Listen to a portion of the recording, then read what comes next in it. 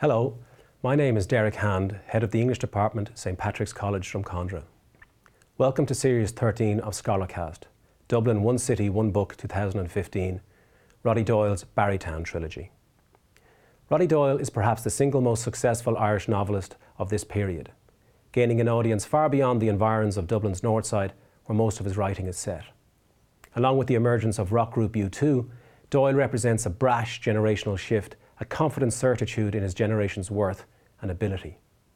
His literary focus is not exactly the urban world, rather it is the suburban world. Not, however, the suburbia of the middle classes in their mock Tudor houses with names offering imaginative vistas of lawns and downs. Doyle's is a suburbia devoid of bourgeois fripperies and manners. The places of his writing are the numerous anonymous satellite towns that have sprung up on the ever-expanding edges of the old city of Dublin. They are villages without a centre or a past. There are no traditions of living other than the immediate codes of survival. These are displaced, disconnected communities, more examples of the hidden Ireland. What has become known as the Barrytown trilogy, The Commitments, The Snapper and The Van, have become iconic in Irish culture. Centred on one family, the Rabbits, Doyle makes reference to current events like the 1990 Soccer World Cup, and in dealing with the issues of teenage pregnancy and unemployment, captures the mood of a nation requiring something light and entertaining amid the economic and cultural gloom of the late 1980s. Technically direct, with the emphasis on dialogue rather than description, there is little time for self-conscious reflection or a rendering of an interior life working through neuroses.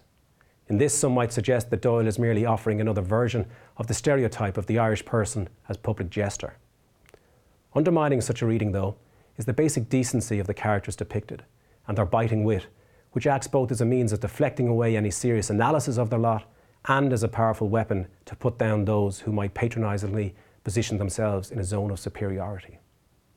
What is remarkable from the vantage point of post-Celtic Tiger Ireland is how rapid was the dating of Doyle's Dublin, which was vanishing into a world of work, jobs, success and money even as it was being written about.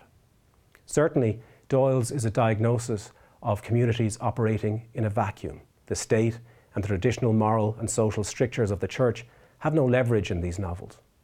What is celebrated in these novels is the ability of the individual to adapt and change with the times, and to do so mostly on their own terms.